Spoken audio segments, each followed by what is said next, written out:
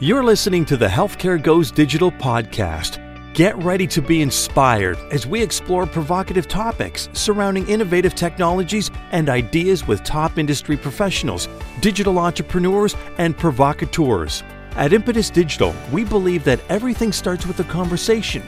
We aspire to act as the bridge to not only ignite these courageous conversations, but to also sustain them over time. We do this through our Insight platform, which features our award-winning Inside events and Inside Touchpoint solutions, and through these fireside chats. In the end, our hope is to collectively and positively disrupt healthcare.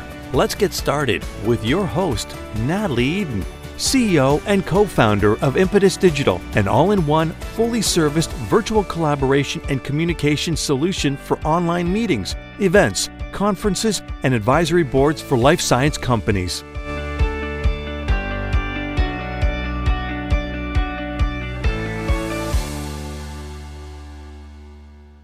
Hi, everybody. My name is Natalie Eden. I'm the CEO and co-founder with Impetus Digital. Impetus Digital has built some of the best-in-class asynchronous and synchronous virtual collaboration and communication tools. We've worked with pharma companies, life science companies from across the globe over the last 13 years to help them build out virtual advisory boards, steering committees, investigator groups, medical education. And with the recent launch of our Insight Events platform, we've been helping companies with hackathons, internal corporate meetings, sales training, and all kinds of other fun things. But more importantly, at Impetus, we really believe that everything starts with a conversation. And from these big, hairy, audacious conversations with some of the leading edge thinkers, leading edge technology, entrepreneurs, we can all work together to collectively and positively disrupt healthcare. And we can't just start with a conversation. We need to sustain them. This is precisely the reason we have built the series of asynchronous and synchronous touch points through our platform, so we can continue these discussions. We can build momentum. We can push the agenda forward on new policies, new legislation, new ideas, and we can all create the serendipity of random collisions. So I'm really thrilled to have somebody at the table today with me, and this is actually Tom Lowry.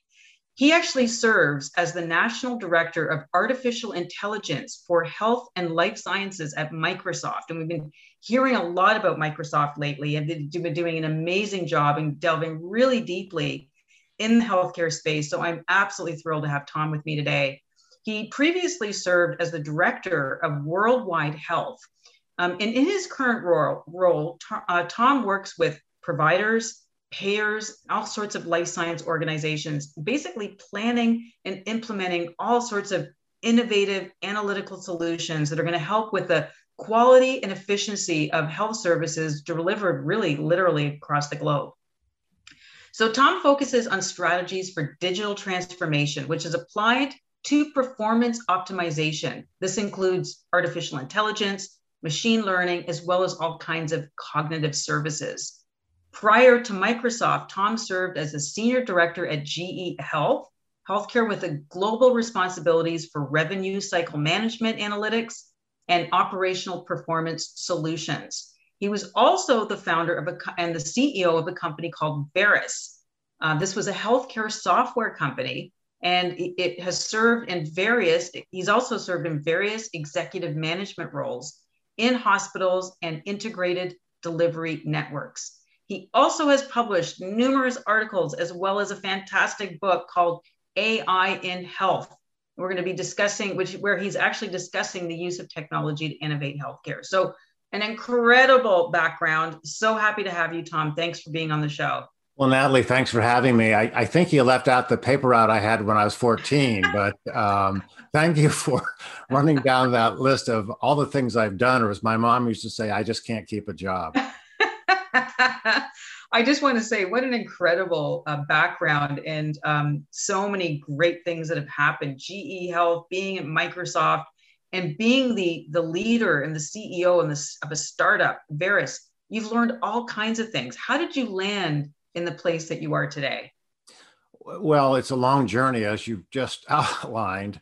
So, more than anything, I've always been one of those people that from a skill basis, I was never the best at anything, but the one thing that I guess has always driven me forward is I've got this perpetual curiosity. So you look at things like artificial intelligence, and back when I did my first startup, it was all around essentially hosted software. We hadn't invented the term cloud yet, but a lot of it was just looking at the way things worked, being curious about things like, artificial intelligence, or then the growing nature of this thing called the internet and web protocols, and looking at how you take these emerging technologies and use them to start solving problems that previously were either unsolvable or they were much harder to solve because you didn't have those technologies and those avenues available. So I've always been one of those people that's curious. And somehow I start looking at how to apply the technology to really innovate the way anything, particularly in health and medicine, works. I absolutely love that, because I started off our conversation by saying everything starts with a conversation. But prior to that, you sort of hit that right on the head, which is really everything starts with a question. So I love the fact that you really have a flourishing career and all the things that you contributed, really because you've had a curious mind. I'm thrilled as well to, sorry, go ahead, please. No, I was going to say, as you're talking about that, so, obviously I love data and numbers, but I'm also kind of a student of words. And to your point, one of the most interesting words in the English language anyway is the simple word of why, because, if I say why, many times the first thing one thinks is a question, which it is. But it's also a declaration of why we should do things. So I look at, problem solving, I look at the creative use of data and AI, and it's the, why should we do it? And we can talk for at least an hour about the challenges in healthcare and life sciences. And then it becomes the declarative, say there's so many opportunities to take what we care about in health and medicine and life science and make it better. So what came first, the role at Microsoft or the book that you wrote called Artificial Intelligence in Healthcare, A Leader's Guide to Winning in the New Age of Intelligent Health Systems? What preceded the other, and why? Well, first of all, thanks for the shout out on the book. So there's a very large healthcare IT organization in the world called HIMSS. And essentially, they are an association representing healthcare IT professionals. So they came to me, it was probably 2 years ago now. My book was published a year ago, this past March. But essentially, they came to me and said, look, we've got dozens of books on the technical side, the programming side of artificial intelligence. We really don't have anything when it comes to helping non-programmers, non-technical people who are clinical leaders, who are running hospitals or running divisions within pharma orgs, to really understand what it is, but more importantly, how they need to understand not only what it is, but how to apply it to be better at whatever they did. So you're a product developer, you're a data scientist that already knows a lot about the programming side. But so much of driving value with artificial intelligence is less about the technology, less about the algorithm, and a lot more about understanding things like clinical and operational workflow, understanding that in order to do true things like predictive capabilities, you have to do a better job of creating what I call a modern data estate. So it was a book written about all those things that the technology is dependent on when it comes to driving value at scale. Yeah, brilliant. And such a needed book.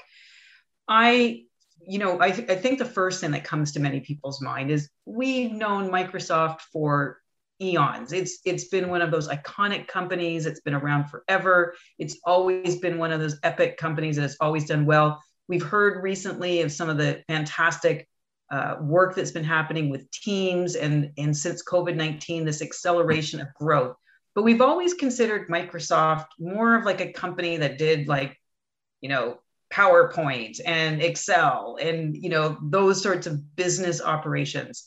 How do you get people's head around Microsoft getting into healthcare? What does that look like?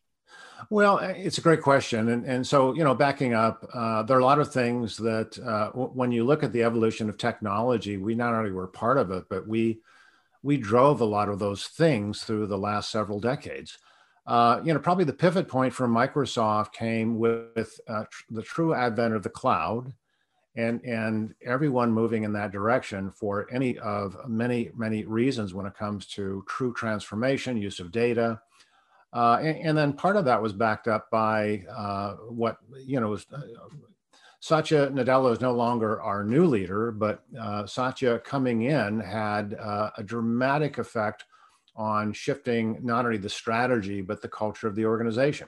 So then leading up to your question of healthcare, we serve many verticals, and our primary focus as a company is to develop the best world-leading transformational technology that then gets applied across all segments, so banking, retail, finance, and healthcare. But increasingly, as we look ahead, there are certain verticals that are important to us, and none more important than health and medicine. So within that, our approach is there are a few things that we are doing that would be considered first party. So for example, we just announced last month the intention to acquire a great company called Nuance. Nuance is leading the way when it comes to conversational AI in health and medicine. Much of that is based on some underlying technology Microsoft actually created at Microsoft Research. So we have certain instances like that. But the majority of time when it comes to our position in healthcare comes not from being first party, but by working with the best vendors of all those things you imagine that are used by providers and payers in life science. Organizations like the best electronic medical record providers, the best in imaging, the best in technology for managing clinical drug research. And what happens there is, we help them become more intelligent. So going forward, the idea is if we were to walk through a hospital in a couple years and we were to say, let's pop the hood on what's happening with the electronic medical record, with the imaging systems, with registration, any of the intelligence that's really going through those systems when you look at what's underneath are really the Microsoft components of data, AI, the Microsoft Cloud for Health. So our job is to really take those who do the best at something, make them better by making those things more intelligent and increasingly more cloud-driven. I love how succinctly that you put that, and that is just brilliant. It's sort of like adding the technicolor, if you will, to the black and white picture. And I'm just curious as well, Tom, there's the world prior to COVID, and then there's the world afterwards. We've seen the surge and the groundswell and the tailwinds that have propelled so many tech stocks, tech companies. We're kind of in a bit of a bumpy road, but that's besides the point. But there's just been an acceleration of digital adoption. Mm-hmm. What did people's adoption of Microsoft Cloud for Healthcare look and feel in healthcare, in institutions, in physician offices? And what does it look like today? What is the proclivity for inviting it, for entertaining it, and being open to changing and adopting it? Another great question. I start by saying, and our CEO said it first, where he basically reflected on how, while everyone talks about digital transformation, we saw years worth of digital transformation occur in a matter of months due to COVID. So, relative to healthcare, we saw a lot of challenging things, but we learned a lot of lessons. The first lesson I would point out is that because of COVID, we demonstrated that healthcare is capable of agile transformation. I mean, many times healthcare and health and medicine is seen as moving at glacial speed when it comes to innovation, but again, heroic efforts by clinicians, doctors, nurses, healthcare executives. I mean, think about the tremendous speed where a year ago, people thought it'd be impossible to have a vaccine. And here we are a year later, and it was done. So COVID drove a lot of things, including it proved agile transformation is possible. Two, it also showed that AI can produce great value and basically have a short time to value. So a quick example, a year ago when COVID was first really roaring into America and everyone was trying to get their hands around what to do, Microsoft already had a health grade bot that allowed us to do secure and compliant things with a bot. So we quickly converted that into a COVID bot or a coronavirus bot, made it publicly available. Groups like CDC and hospitals around the world adopted it. It was used by tens of millions of consumers to basically have an avenue to go out, walk through a triage of what they were experiencing and their family members experiencing, and then that would lead to recommendations on what to do. You're okay for now. Go to your provider immediately. So that one thing alone, when you think about consumers or think about tens of millions of people around the world having access to that whenever they wanted, you can only imagine if those were people, calling into a phone bank that was staffed by humans, what would that have looked like? And chances are, it wouldn't have ever happened. So it's one of many examples to say the technology in the hands of creative people who are trying to find ways of truly innovating. And particularly, there's an old adage that a mentor of mine used to put out of, when you feel the heat, you see the light. And we saw tremendous efforts by health and medical leaders to basically rework the way things were done to accommodate patients, to get care delivered. And it was mainly on writing on the technology that we and others provide. You're hearing a lot about people wanting to go back to the new normal, and there's tons of reasons for that. And you're seeing things opening up and the demasking and all sorts of things. And there's also this discussion of, telemedicine might get put by the wayside. In real life an IRL is going to be the way moving forward. What is the prediction that Microsoft has about some of the inroads that you've already made on telemedicine, on some of the chatbots, some of the investments that you made with Nuance and sort of the new, talk technologies that are really going to make gigantic changes with how healthcare is going to be and conditions are going to be diagnosed and monitored? Yeah, great question. So, at some level, what I'd say is, that genie is not going back in the bottle anytime soon. It's interesting because we are seeing a number of things happen. So when COVID hit and everyone swung around to telemedicine, it worked well. And you look at the stats of any provider organization last year, and they went from maybe piloting some things to thousands and thousands of virtual visits, and it worked. There is a little bit of a how do we hold the gains question going on now. Some of it is legitimate. There are certain things that, for example, there are certain things that are ideal for a telemedicine visit. There are certain other things that really, having that face-to-face contact between a patient and a provider is truly critical to the quality and understanding what to do. Beyond that, we're also seeing that COVID and telemedicine is starting to really open things up for thinking where, there's telemedicine, then there's more of the virtual visits. And then there is increasingly in the United States something called hospital at home, which is basically looking at what has previously been done in a hospital being done in the home. And so there's this continuum that is starting to be created. And to me, long-term, what that really looks like is, again, back to what I write in the book about the emergence of intelligent health systems. Eventually, those who get this figured out and get it figured out first using the technology and the cloud are really going to be the purveyors of what I would call care anywhere. So if you're a consumer and you have the choice of doing things that are more convenient for you, equally effective, you're going to choose that over someone doing the traditional thing of looking you in the eye and saying, I'm going to put you in the hospital, I'm going to put you between the sheets, when in fact there are certain types of cases where going forward that doesn't need to happen.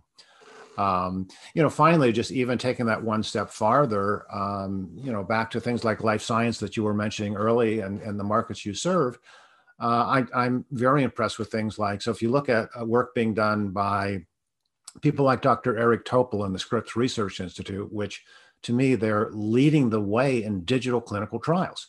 So you look at the traditional way clinical trials work, and you've got humans and you've got all these things that you have to bring together and monitor and manage.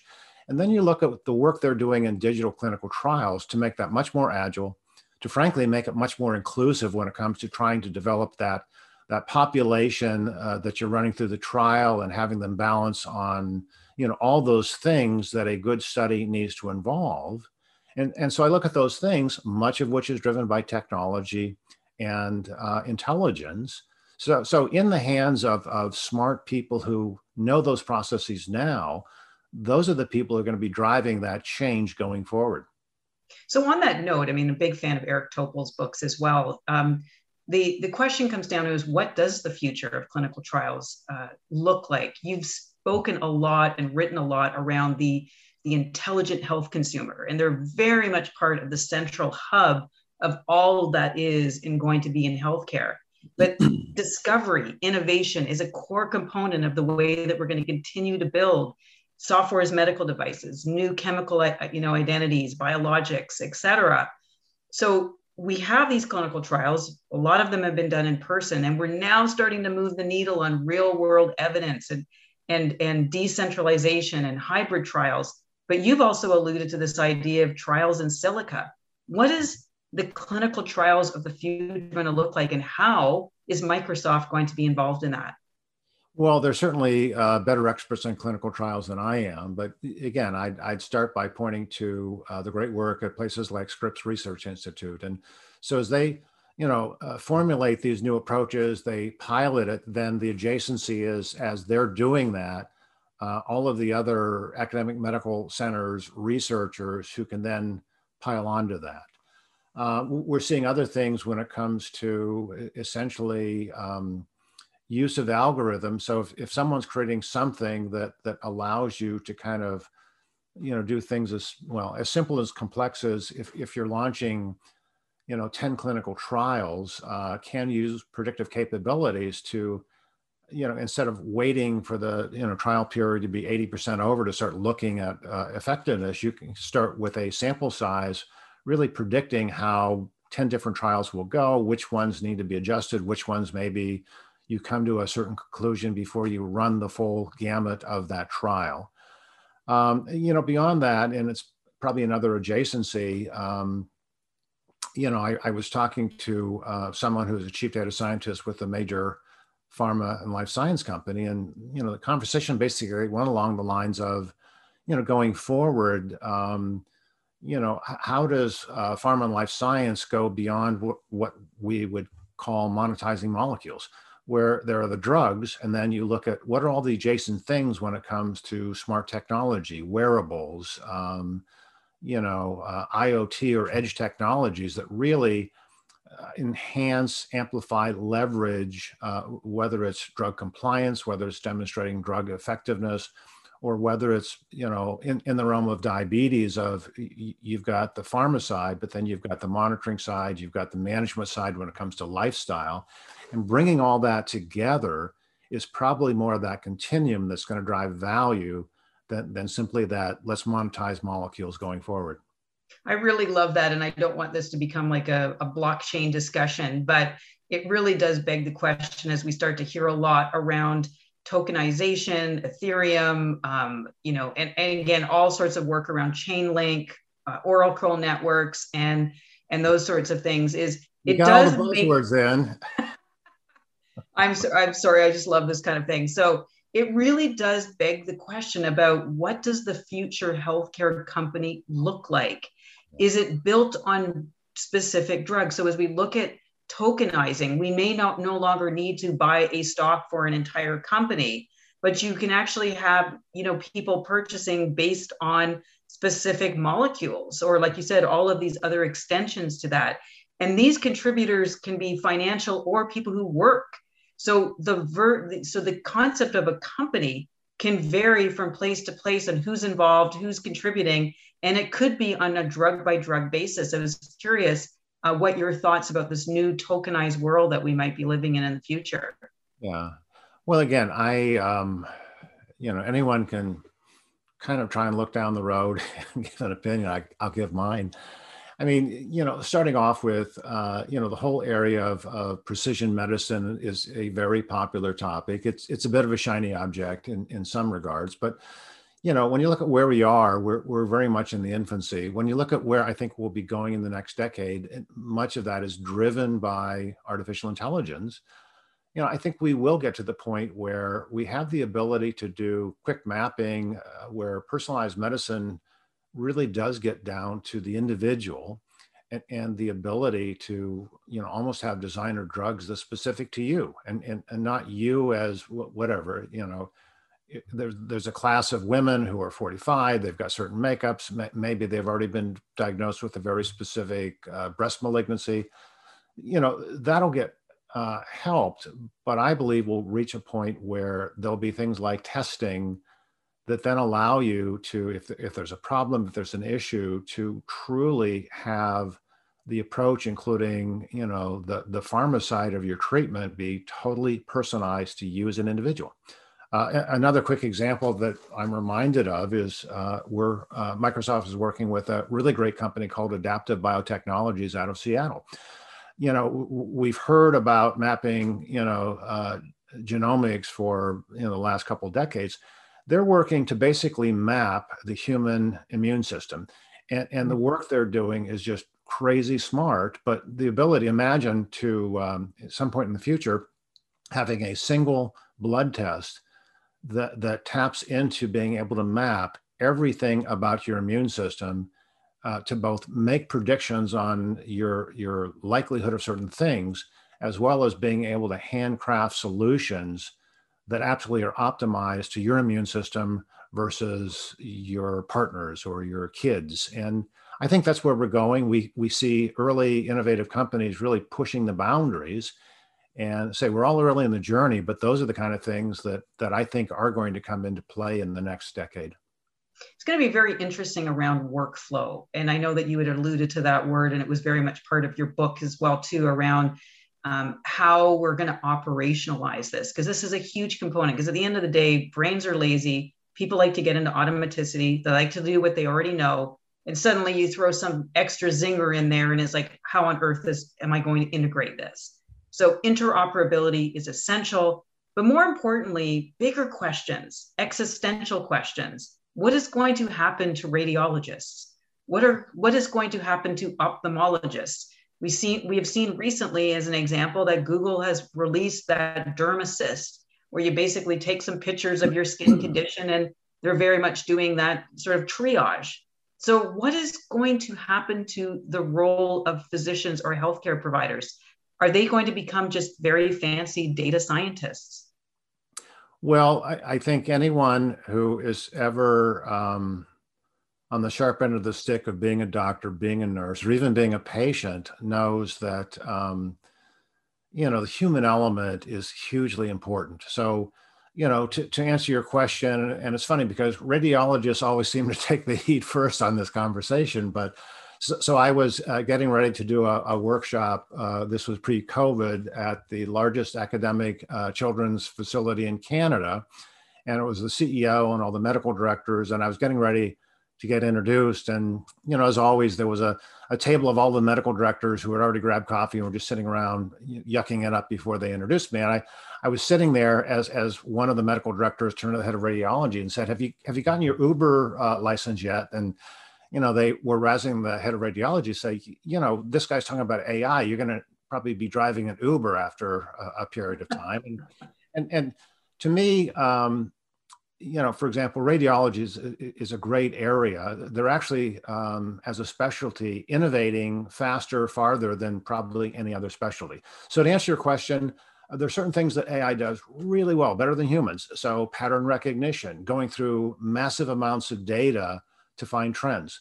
But when you think about what humans are good at, and particularly part of the care process, it's reasoning, it's judgment, it's wisdom, it's creative problem solving. All of those things are the unique capabilities of humans. No AI can do that now, and my belief is no AI will be capable of that for decades to come. So it really is how we bring those things together, the best of AI getting in and behind the best of the human capabilities. So in the case of radiologists or anyone dealing with imaging, that could be pathologists, that could be many others, my ability to basically do pattern recognition, build that into essentially creating intelligent images, which allows me then to have intelligence do pre-reads. So if there are 100 images to go through, and AI can, surface those that need to be read first because there's a potential abnormality, it allows radiologists to be more effective. It allows them to have better control of their time. And then if you really look at what radiologists do, people just stereotype they're, stuck in these little dark rooms reading images. They are probably one of the best, most important consultants to every other specialist when it comes to what that specialist is doing. So imagine they've got more time to be doing the consults, more time to actually spend with patients, more time to perhaps actually get home for dinner, which they often don't do. So it's that combination of how do we bring in the best of AI and put it behind not just doctors, but anyone who's a knowledge worker. So that knowledge worker can be a doctor, a nurse, it can be the head of rev cycle, it can be the person that's trying to figure out how to reduce denials, or any of a number of roles in pharma and life science. We're on the precipice of like a data, a world of data. Data, as we've heard this over and over, as a cliche, is the new gold. And so we've got these new data lakes, and we're able to tap in, and there's just data everywhere. People are wearing 24-hour glucose monitors and smartwatches and this app and that app, and stuff is getting churned in and electronically transmitted into the electronic health record. So there's no shortage of this data. So the question comes down to is, how do we conduct knowledge management? It's one thing about getting zeros and ones and a whole slew of stuff, but who is curating this? How do we make it make sense to people? And what are these dashboards looking like? And I'm curious about what Microsoft is looking at doing to make these data lakes come alive. Yeah.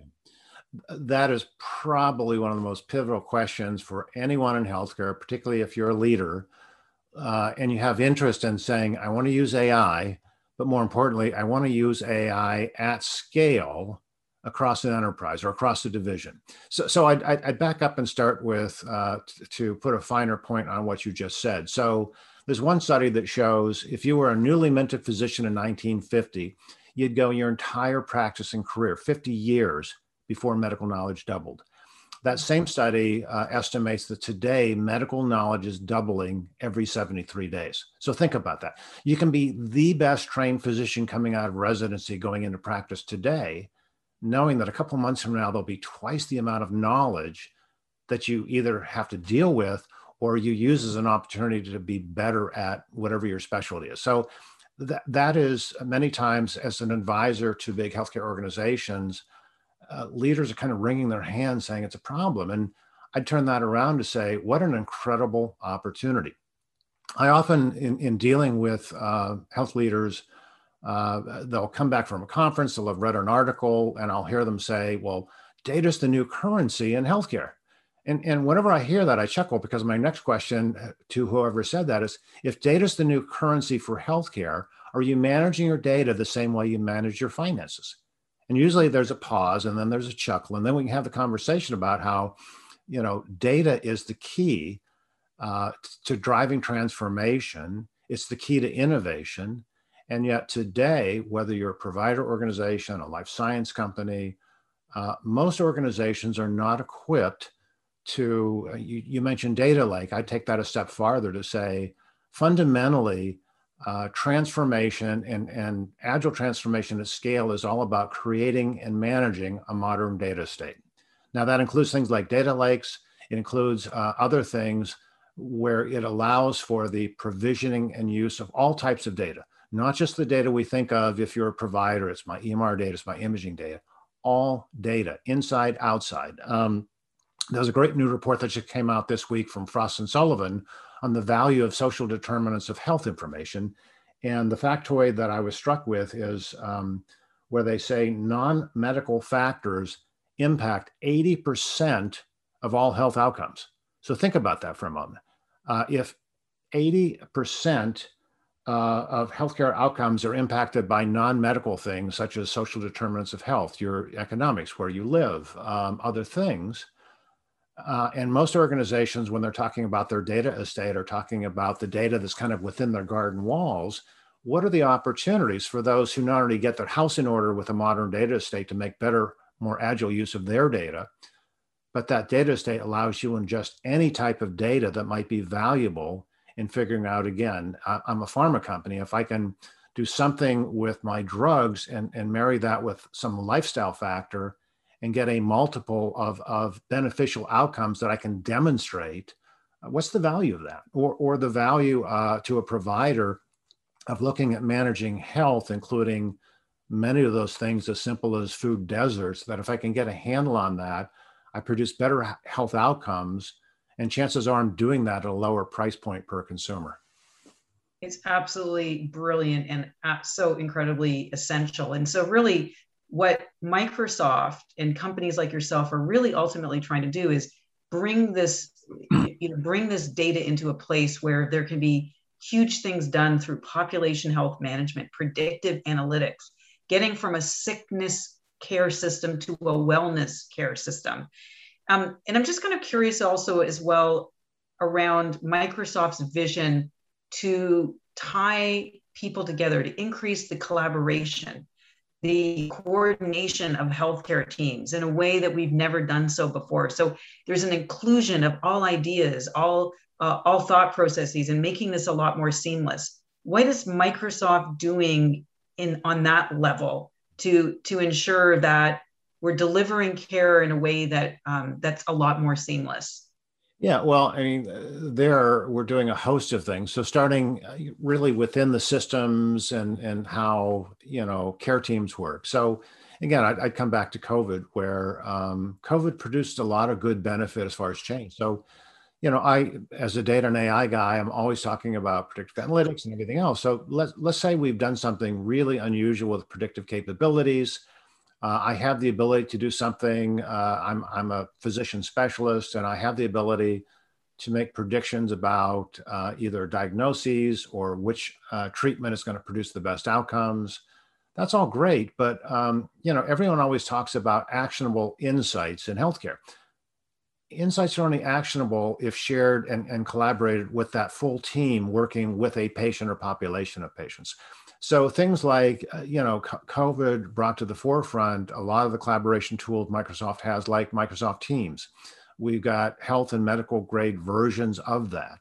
You start looking at, jumping from improving collaboration capabilities and the efficiency within care teams to then including the patients and the consumers. And we've got a lot of things like dynamic CRM that really allows you to start personalizing, communicating, connecting with the consumer. And, we talk a lot about improving collaboration among care teams.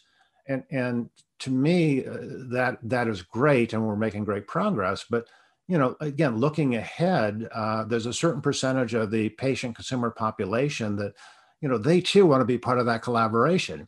And our ability to bring all that together, not only to make it more efficient, but allow a physician, a consumer, to be able to say, here are my preferences for how I want to be involved in managing my health. And then when there's something wrong, so there's managing health, which is truly, how do I maintain my health? And then when there's something that's not right, how do I engage not just the care team, but I involve the individual consumer, and I do that on their terms, not just a generic, hey, here's the way we do it. And so we've got a lot of tools. We're seeing a lot of interest and uptake based on what happened in the last year with COVID. Microsoft has done a brilliant job over the many, many years that it has been around in creating very elegant, simple solutions that can be applied across the board in all sorts of scenarios. So the tools are ubiquitous, but the use cases are, infinite. Healthcare is like a completely different animal. You look at one state against another, one country against another. It's literally a kaleidoscope and a mashup of all kinds of things happening. And so the ultimate question comes down to is there an elegant solution? Is there a patient journey that one can standardize so that the experience is consistent and but at the same time unique? But, what is that kind of magic formula that people are looking at? I'm thinking about specifically institutions saying, yeah, AI, mumble jumble, all that's great. But, how do I use this tool? Same thing with pharma. I want to know how, all this data that's coming in, how do I determine how I can predict how a physician is going to utilize my drug.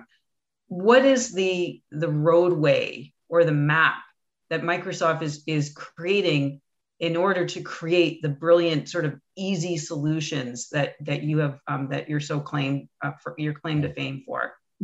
Well, again, it's a simple yet complex question.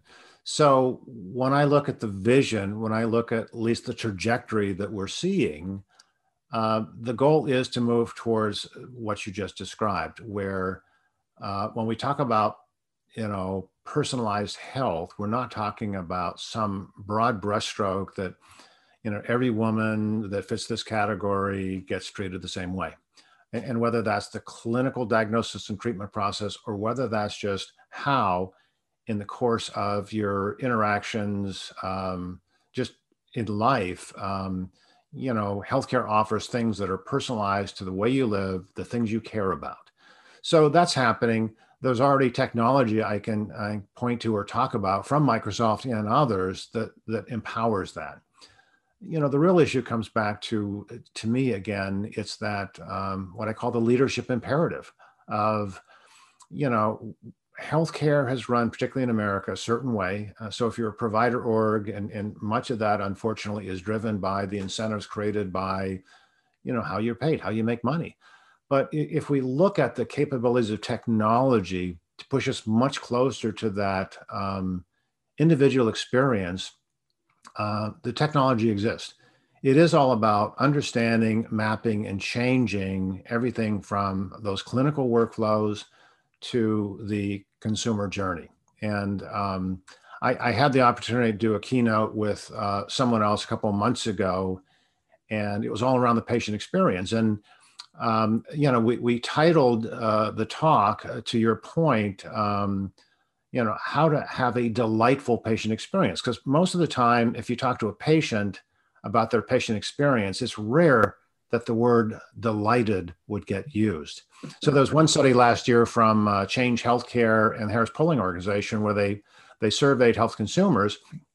There was a large percentage of health consumers who said, when I have something that I need to approach the health system on, finding, accessing, and paying for healthcare is such a hassle. Half of those who need service just don't do it because it's such a hassle. So imagine our ability to move from that to something that is a great experience, similar to whatever it is you do online with something else, whether it's a retail experience, whether it's a banking experience. I mean, other industry have done much better at knowing how to delight the consumer. And just as those other industry have done it, we're capable of that. The technology's there. It's about how do we rethink that patient journey and the experience we want to give them. How do we do that as well, too, in a world of such disparity? We have the haves and the have-nots. We have the underserved and underprivileged. We have people who have 5G and other people who don't even have a reliable internet connection.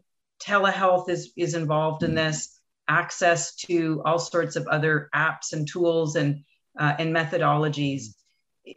In that comes the question of biased algorithms. Are we treating people the way they need to?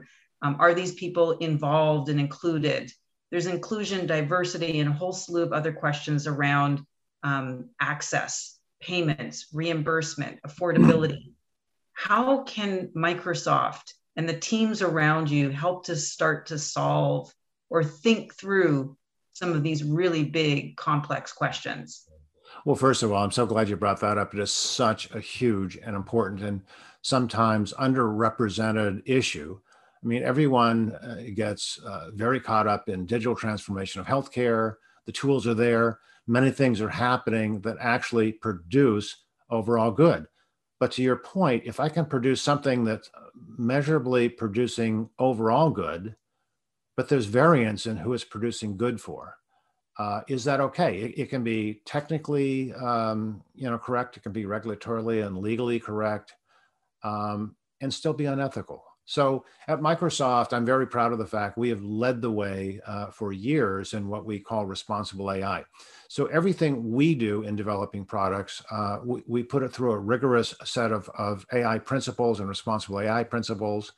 To your point on things like bias, we're seeing, and there's a really great expose article in the New England Journal of Medicine from last year that shows, some of the biases we see in the real world are starting to cross over in the digital world of healthcare through algorithms.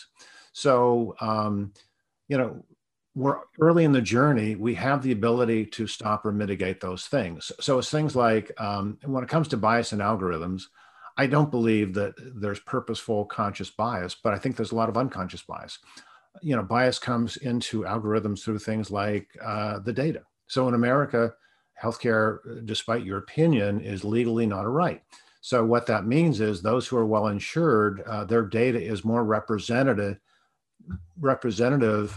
in the data used to create algorithms than someone who is uninsured, which often then brings in issues of people of color, vulnerable populations. So there are tools, there are protocols to look at how we address those things, but it starts with, first of all, creating awareness and then creating commitment to say, when we're doing good, we should look at doing good for all, not just for some. Beyond that, and I'll bring it back to your earlier question. So last year, COVID really produced great visibility and proved that telemedicine works. But increasingly, there's some data coming forward of what happened in the last year to say it produced great value, but then you start looking at it, it's uneven. It produces great value if you're middle class and above. If you're in a rural area and you don't have connectivity, if you're an older American and your digital literacy skills are low or non-existent, those are the things that create impediments where it benefits some, but not all. Almost all of this is solvable. It starts with awareness and then commitment to say, we're going to focus on making sure these things benefit everyone, not just some. Huge. Absolutely love the fact that you're thinking about these things. Super, super important. I think the other issue that is incredibly important and in the hearts and minds of everybody, especially in light of the SolarWinds issue, what's happened recently with Microsoft as well, but so many other companies, that recently would happen with the Colonial pipeline as well, is security. Then comes up the question of privacy and my health data. What should be shared versus not? What do I own? What can I make money on? How are people absorbing, my biometrics seamlessly, and ambiently? How are people using software, facial recognition, and the list goes on. These are big, chunky bioethical, privacy, regulatory, and legislation issues. Are we working in legacy structures that are not going to be able to solve this? Where are we going to be able to help define some of the answers to these issues? Well, once again, your question is very broad. We could spend an hour just teasing out some things.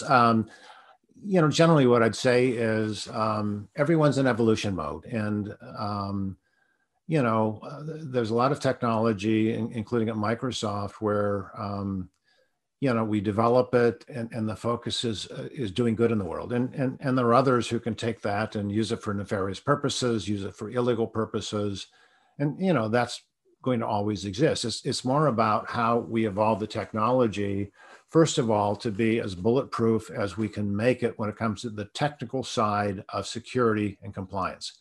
Beyond that, the question of, that classic case of who owns the data and how should it be used? And, at the end of the day, I believe, and Microsoft believes, that data on you is your data. You should own it. You should control it. You should be the one that sets the parameters for how it's used. And that's where I believe if it's a group of consumers, let's say you're a diabetic and you have the ability to volunteer or opt into something where your data, either retrospective or as it's coming through that monitoring device, you give permission for that to get put into a pool and used to try and define things that will produce a greater good for the population of diabetics, as well as eventually maybe you or your children. But those are things we have the ability to do technically, legally. A lot of that's coming forward, particularly as you look at some of the laws and regulations in the EU with GDPR. But I mean, those are the things that are infinitely manageable. And I believe most consumers, if faced with either a challenge themselves or an issue they have passion over, and they can see common good by volunteering, opting in for their data to be used, I believe most reasonable consumers will do that. Yeah. And those that don't want to, that's absolutely their right, and that's where it should absolutely be protected and their wishes respected. Beautiful, beautifully said. We're living in the time of immense discovery, innovation, and it's literally a renaissance of sorts, and many exciting things, which also can become or be viewed very dystopically. So, one of the questions has to do with, the curiosity around surveillance. Mm-hmm. And, the big brother, like the Microsofts and the Googles and the big five, the FANG, group, getting into things like brain machine interfaces. We, think about Elon Musk's Neuralink, and, we're talking about AR and VR, and are we living in a simulation, and all, and the questions go on and the conspiracy theories go on.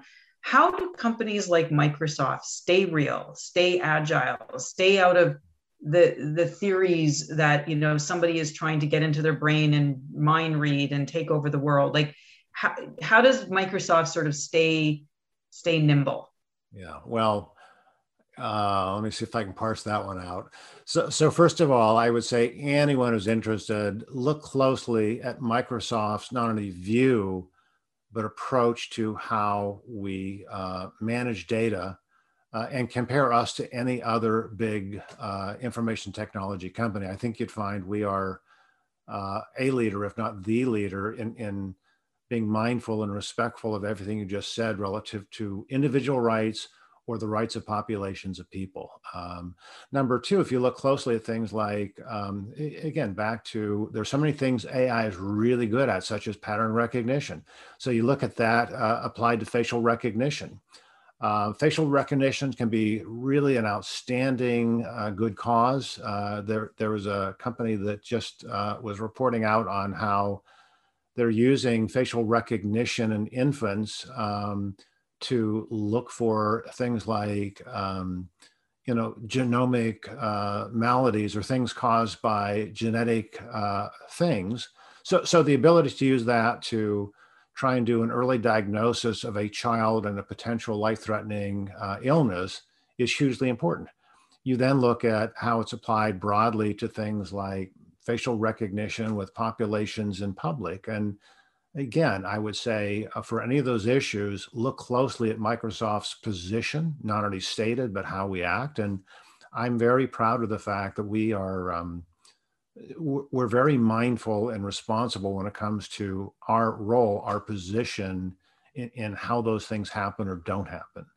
Beyond that, again, I look at all the things that organizations are doing with our technology and data that they have a right to do good. We have a full program, just to do a call out. We have a whole program where we give millions of dollars away every year called AI for Good. So if you just go out and type in any search engine, AI for Good in Microsoft, you'll see all the great things we are doing to encourage this application, not for nefarious things, but for good things in health, in education, in the environment. And the key here is, anyone that's pushing on any issues in that area, any of those areas, can go out, submit an application, and potentially get a grant from Microsoft to help further what you're doing using things like AI in the cloud. So I'm very proud of where we are. There are clearly issues there, and we're constantly looking at what those issues are, how they're coming forward when it comes to some of the things you were mentioning that have been in the news, and then what we do to address them. What are some of the high-level partnerships you have created with Microsoft and some life science companies? Well, there are a number that I can't talk about because of NDAs, but we've done a lot of work with groups like Novartis. We are, we've done a lot on things like COVID registries. We've done a number of things through partners on clinical trials. But again, when you look at things like, things as simple as the infusion of intelligence or any process in the pharma and life science area where if we were to go through a planning process for someone running a process, and the ability to say, if there are 3 things you could predict to make something you're working on better, what would they be? And if you can define those things, then chances are Microsoft is working with pharma companies to get in behind those things that those experts, those specialists define as needed.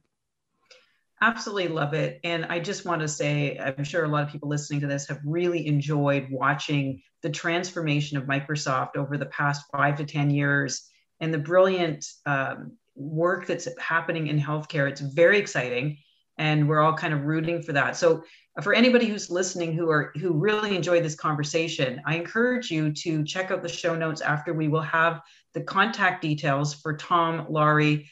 If you're interested in partnerships, inquiring further about some of the really interesting the work that they're doing in the life sciences, in the healthcare space, I invite you to please get in contact. Also, we invite you to take a look at impetusdigital.com. These are the kinds of conversations that we have in our platform with various stakeholders, payers, patients, allied healthcare providers, physicians, other people, to actually have a series of ongoing asynchronous and synchronous virtual communication sessions, moving agendas, policies, procedures, documents, ideas forward. And this is actually how work and progress happens. So please check out impetusdigital.com. We would love if you can like and subscribe to our channel, and would really appreciate if you can leave a review on our podcast. Thank you, everybody, for your time today. I really appreciate this fabulous discussion, Tom, and the wonderful work that is happening at Microsoft, and wishing you a wonderful day ahead.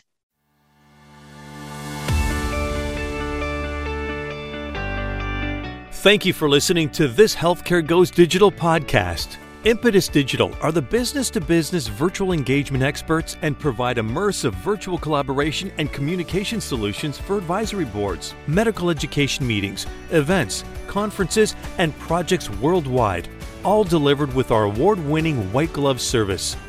Visit us at impetusdigital.com or book a demo at meetwithimpetus.com to find out more, and visit us on our LinkedIn, Twitter, and YouTube channel to see other inspiring conversations for you to share with your network.